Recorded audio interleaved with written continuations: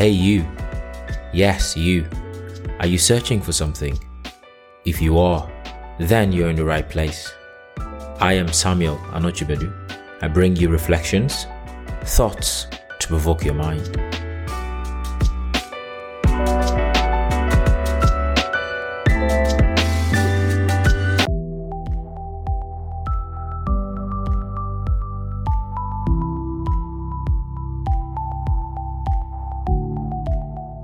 Hello, you reflectionists out there. Welcome to Reflections. Today's episode, I have Dr. Sikabbwele with me. He doesn't like that I call him that, but I still do, because I think he's earned it. Our conversation today is stemmed out of an article that we shared, which talked about how to have an argument.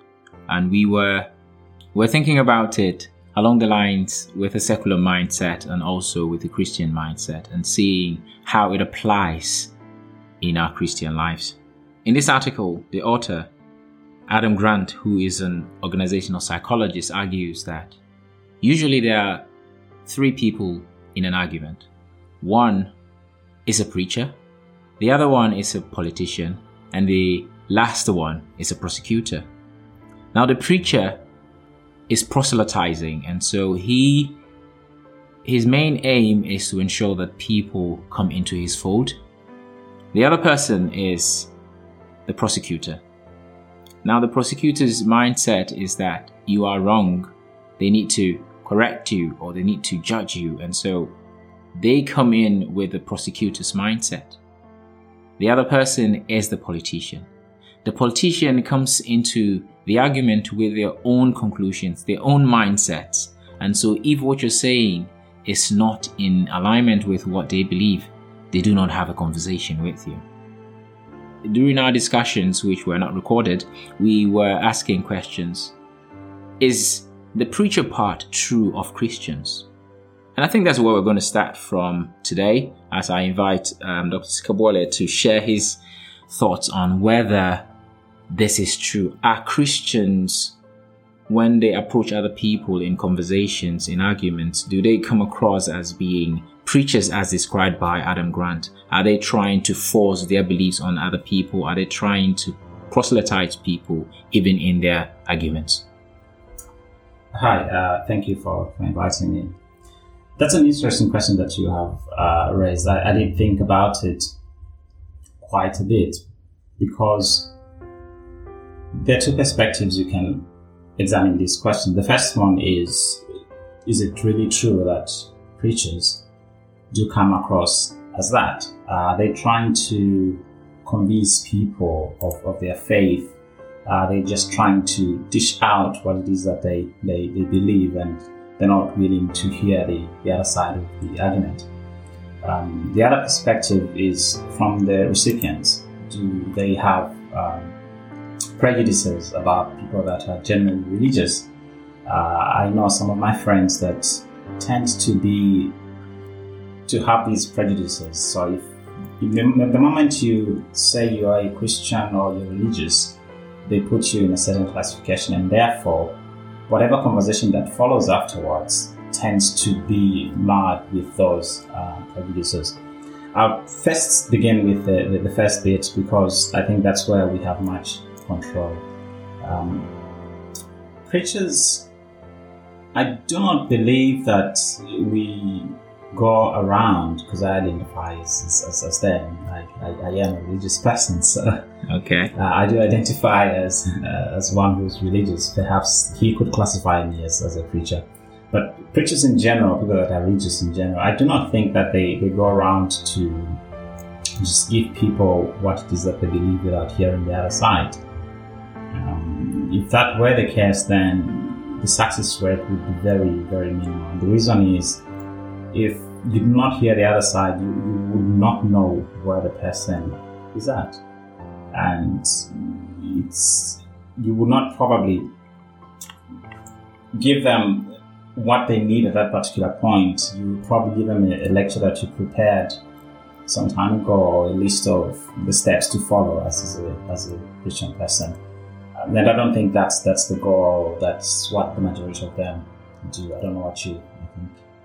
So I think when you look at the point that he's coming from, he's looking at it from this perspective where Christians have conversations with non-Christians, and the thing about Christianity is more of converting people, or let's say religion really, because it's more like bringing all the other people into your fold. And so when you have conversation, it's more of showing that what you believe in or what you stand for is the right thing. Therefore, people should either join you or know that they're doing the wrong thing. That's true, yes. You would think that that's the case, but I think the problem is how that is perceived by the recipients in most cases. Mm-hmm. So if I share my faith, so for example, personally, when I go out and tell people or share, I like to use the word share because I am sharing with this person what I think is good principles, a good lifestyle that has benefited me in one way or the other. And I'm trying to share and invite them to experience that. But I cannot just give them a set of rules for them to follow, because that's not what religion may be. I'm not talking about all kinds of religion here, but I think that whatever form of religion, it's mostly an experience, and you do not argue an experience out on another individual and expect them to follow you. You probably just share how you have experienced it, highlighting the benefits. Sometimes, I know it does take technique, and there could be some truth in what he says, but to characterize it as mostly preachers to come across like that, I think is an interesting point to explore why that. Yes, and I think it's also interesting when you raise the point that people already have some prejudices. So before you even come into the argument, if they know your background as someone who believes or who is a Christian, then they already put you in a certain box. And so even if you're not trying to proselytize, as he says, they'll still think that that's what you're doing. Mm-hmm. And that's very interesting. In the article, he also talks about agreeing to disagree, and the fact that when you go into a conversation or an argument, you go in with the mindset to also learn something from. Bringing that with the notion of what people have of, say, Christians in this context, preachers, how can we improve how people see us? Now that's a very, that's a question that may be difficult because people see you the way they want to see you. But I guess what I'm trying to ask is, how can we really improve our argument if we argue in a way that he's describing? Yes, and that's a valid point, because when you encounter somebody who has prejudices, I think one of the recommended way to approach that is to meet them where they are. Recognize that there might be some prejudices here that, if not handled, may hinder the conversation. So one thing that he brings out in the article that I value most is that you go in an argument. He prefers one goes in an argument in order to learn from the other end. So in the initial conversations that you tend to have, you need to demonstrate that you're not just there to tell this person how to live, as some may perceive. You're not there to tell them what they should change in their life. You're there to learn from them. And you brought about Christianity. So Christianity in itself is a religion that works on meditating upon Scripture or the Bible. So you read and read it. Nobody claims to have amassed all the knowledge that they need. So by implication and by extension, that essentially means that a Christian should always be learning. And therefore, when you go out there and share, make it known that you're in this journey where you are learning to experience this, but it's something that you treasure so much that you want to share with this particular person.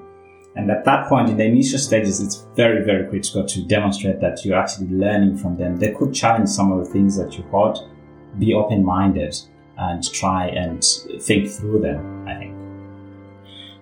A question that someone will probably ask is, if you are showing that you don't understand all the things that you claim to believe, is that not a weakness? Is that not a weakness in your argument? Because you are a Christian and you believe what you believe. But here you come into an argument admitting that you don't understand entirely all the things that you believe in, or probably may not be able to explain it. My response to that would be to think about it in terms of a complex problem. Okay, so Christianity can be very complex and it can be very simple. So it has some fundamental beliefs that you need to understand, that you need for you to accept the primary premises. Over and above that, there's changes that you need to make to your lifestyle, how you live, how you approach with others. That comes with a lifetime of learning. You may not have all the answers to the specific questions or how to respond in a very specific situation. Sometimes you will make errors and you have to reflect. How was I supposed to behave in that particular situation? What is the principle that I can draw and apply in this particular area of my life? That's what I mean by saying you don't have to have it all figured out. Think of it like a house. You need the foundation best. That is primarily important. But after that, you can decide to put one wall up, or you can decide to put them all at the same time. But it's a process for you to come up with the finished product. Interesting.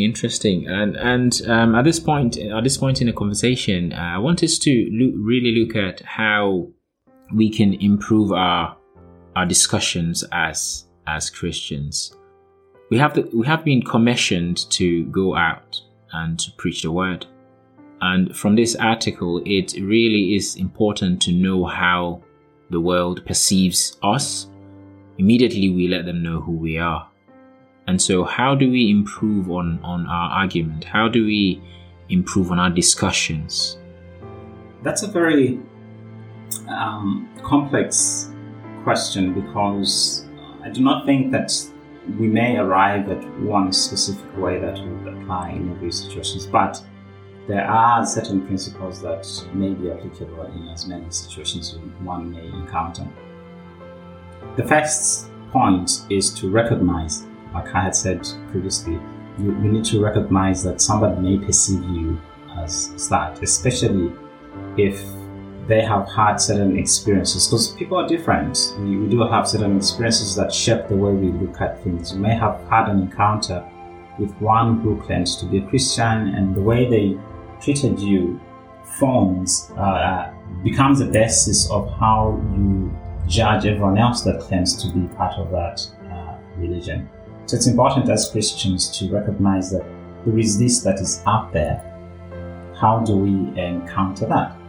First of all, is to own it. Accept that, yes, your experience with people may be different, but that's why Christianity is there in the first place. It teaches you how to live people. It recognizes first that on our own, we cannot manage to live in harmony, to make it very simplistic.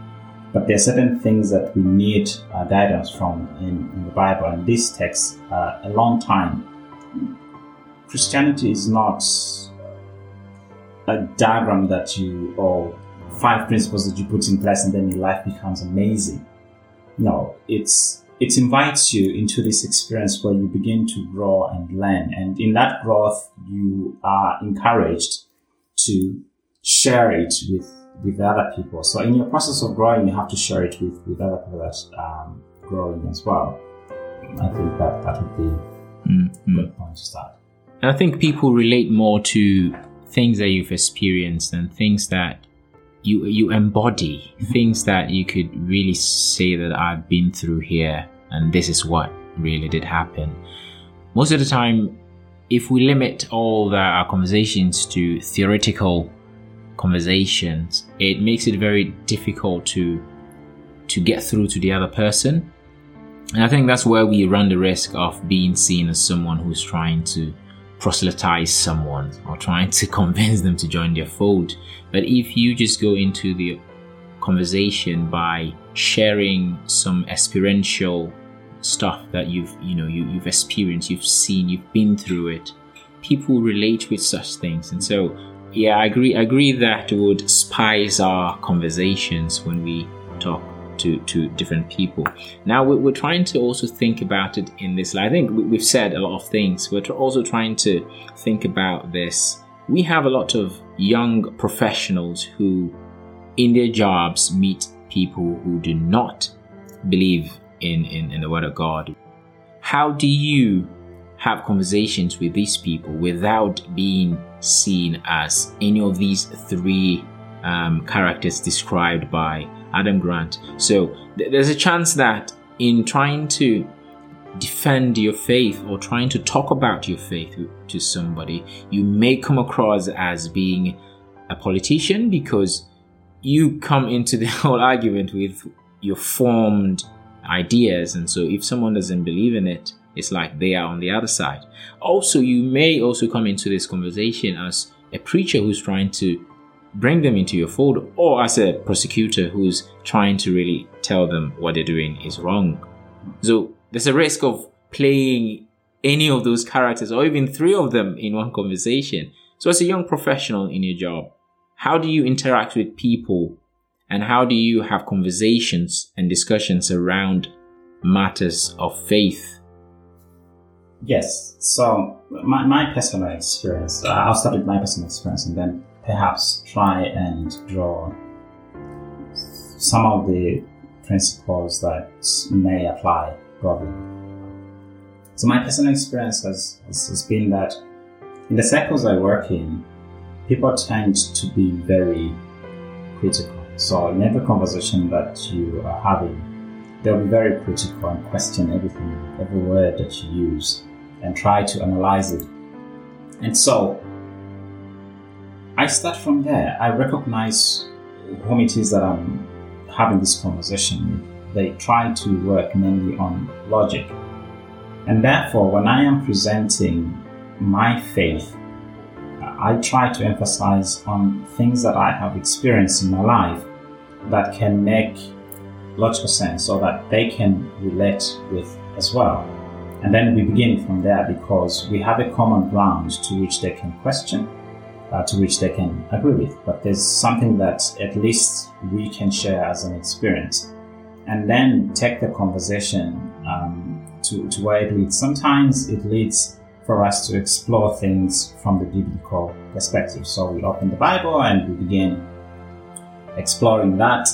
We begin reading certain scriptures and understanding what those may mean in themselves and what the implications may be for us as individuals. That's very important, at least in the circles that I live in.